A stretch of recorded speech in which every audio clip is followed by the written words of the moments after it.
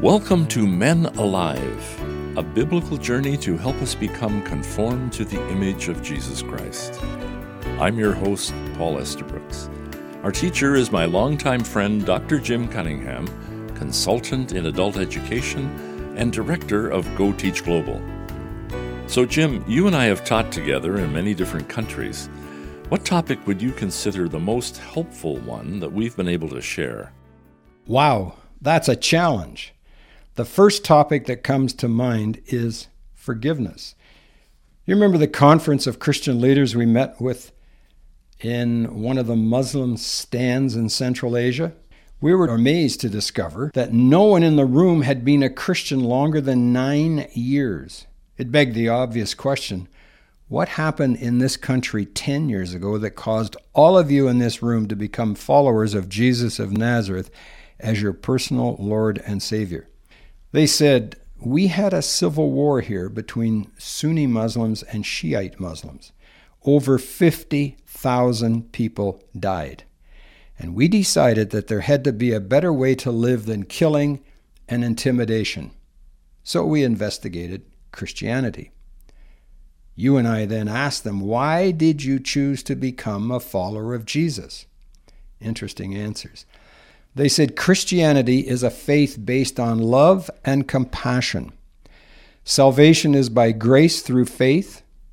Jesus taught us to love our enemies, not to kill them. Women are honored. And Christian worship is based on music that is full of liberty and joy. As I recall, they told us the primary characteristic that distinguishes Christianity from other faiths is forgiveness. God forgives our sins, and we forgive those who sin against us. That is the essence of the Christian faith. Then they added, if you do not learn to forgive when things are going well, it will be much more challenging to forgive when circumstances are difficult. Agreed. Let me tell our listeners how God turned the worst day of my life into a blessing after I learned how to forgive. It all happened in April 1990. I was working at a private Christian university in 1982. The president and I were good friends. I was teaching philosophy of education and ended up working with the president in 1989. One day in 1990, I went to work and I received a legal notice that I was terminated without cause, and in place of giving notice, I was to receive a severance package.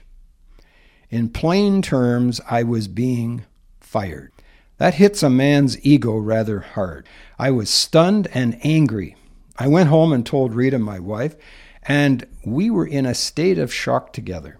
The president was a personal friend. A day later, I was still angry. You know you're angry when you talk to the person in your head.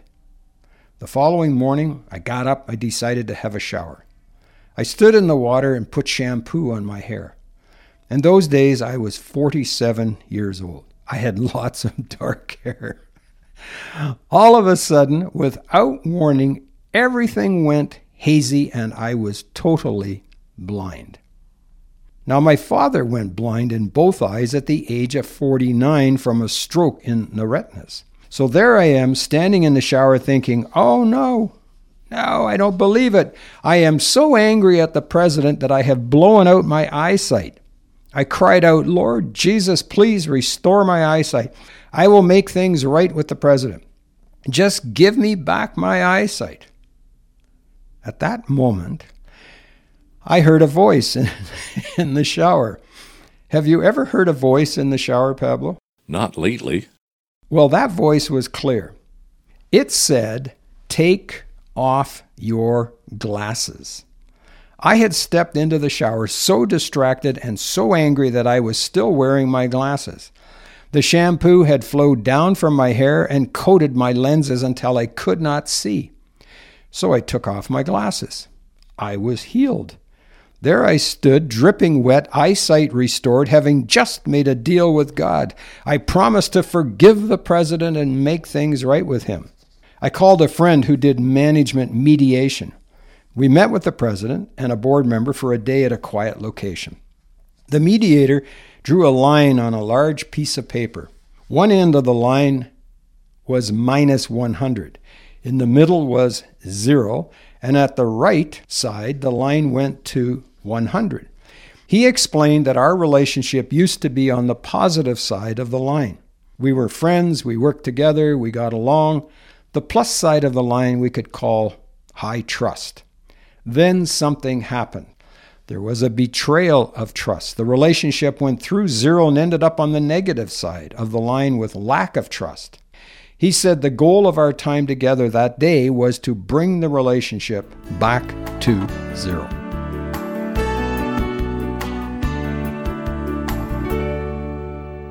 Hold that thought, Jim. Before you tell us what happened with the president, let me remind our listeners that this is Men Alive with Dr. Jim Cunningham from Go Teach Global.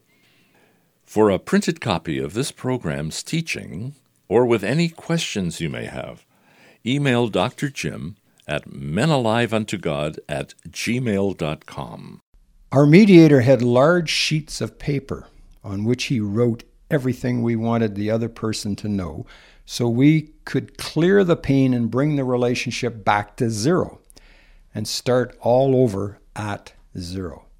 After listing what we wanted the other people to know to reestablish trust, the mediator asked, "Anything else?" "No." "Are you ready to start your relationship today at 0 and rebuild from here?" "Yes." He then took our recorded words, crumpled the sheets, and burned the sheets in a fireplace. No record of our hurts or our conversation. Our relationship was back at 0, to be rebuilt as the Lord gave us grace and opportunity. Years later, in 2001, Paul, you and I were invited to Ambon, Indonesia, to teach a course entitled SSTS, Standing Strong Through the Storm. I shared this model of forgiveness with a group of pastors who had endured over 2 years of conflict between fanatical Laskar Jihad Muslims and local Ambon Christians. During that time, thousands had been killed, many had fled from their homes. One pastor confessed, "I always thought when Jesus said, 'Father, forgive them, for they do not know what they are doing,' that if they knew what they were doing, you did not have to forgive them. When they burned my house, they knew what they were doing, so I never forgave them. When they killed my wife, they knew what they were doing, so I never forgave them.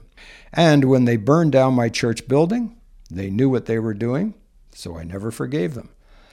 Today I see the difference, and I am willing to forgive the Muslims for what they did." That was November 2001. The pastors initiated 3 days of prayer and fasting, and while they were praying and fasting, Osama bin Laden called the Laskar Jihad fighters back to Kabul, Afghanistan, to prepare for the coming post-9/11 invasion of Afghanistan by President George W. Bush.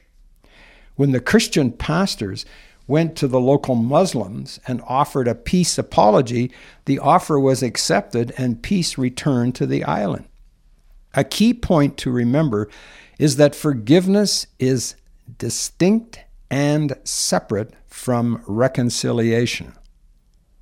On the cross, Jesus forgave the soldiers. He forgave the Jews. He forgave his disciples. Yet he never got off the cross and had a cup of tea with the Roman soldiers, or Pilate, or Herod, or the Pharisees, and become reconciled to them. He said, "Father, forgive them, for they do not know what they are doing." And then he died. No reconciliation was possible, but he was free in his spirit, for he had forgiven them. Forgiveness brings freedom to the one who forgives, not to the other party until they too are willing to forgive. Reconciliation can only happen after both agree to forgive. Some feel that if they forgive, they must return to the same place as before the offense, or else they did not forgive. Not so. Forgiveness brings the emotions and the relationship back to 0.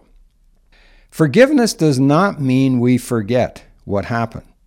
You know, Paul, I have a scar on my forehead from an accident while playing hockey as a young boy. I can forgive the one who tripped me. I can even forgive the doctor who left the clamps on my injury too long, but 65 years later, the scar remains.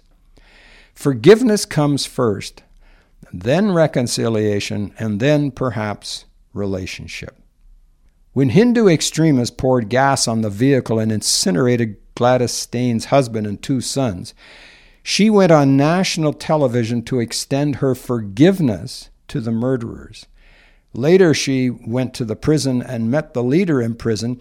She intended to tell him about the love of Jesus Christ she had in her heart to forgive him, as she also had been forgiven.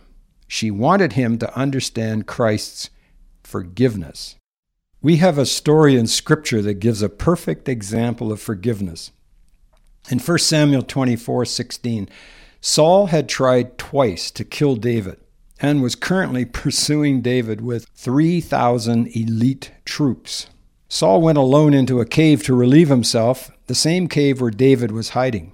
And David cut off a piece of Saul's robe, but spared Saul's life. When Saul realized David could have killed him, he broke down and said, "You are a better man, for you repaid evil with good." David forgave him, but verse 22 says, Saul went home, but David and his men went back to their stronghold. Their relationship was back to zero, but there was no reconciliation and no reestablishment of any relationship of trust. Trust has to be earned. The first step is forgiveness, to bring it back to zero and rebuild trust from there. That is a major need in our world today. Thanks, Jim. There you have it for today, men. We become alive unto God when we become conformed to the image of His Holy Son, Jesus of Nazareth.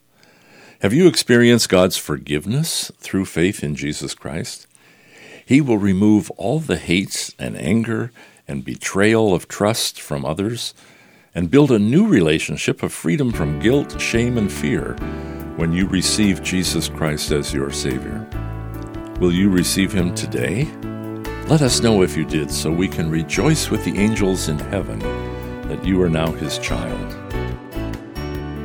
These programs are based on the book by Dr. Jim titled Men Alive, Conforming to the Image of Jesus Christ. This book, written by Dr. Jim Cunningham, is available on Amazon.com and at GoTeachGlobal.com. For a printed copy of this program's teaching, or with any questions you may have, email Dr. Jim at menaliveuntogod@gmail.com. Men Alive is a production of Go Teach Global. For more information, go to our website at www.goteachglobal.com. Until next time, I'm Paul Estabrooks on behalf of Dr. Jim Cunningham, encouraging you to be men alive, conformed to the image of Jesus Christ.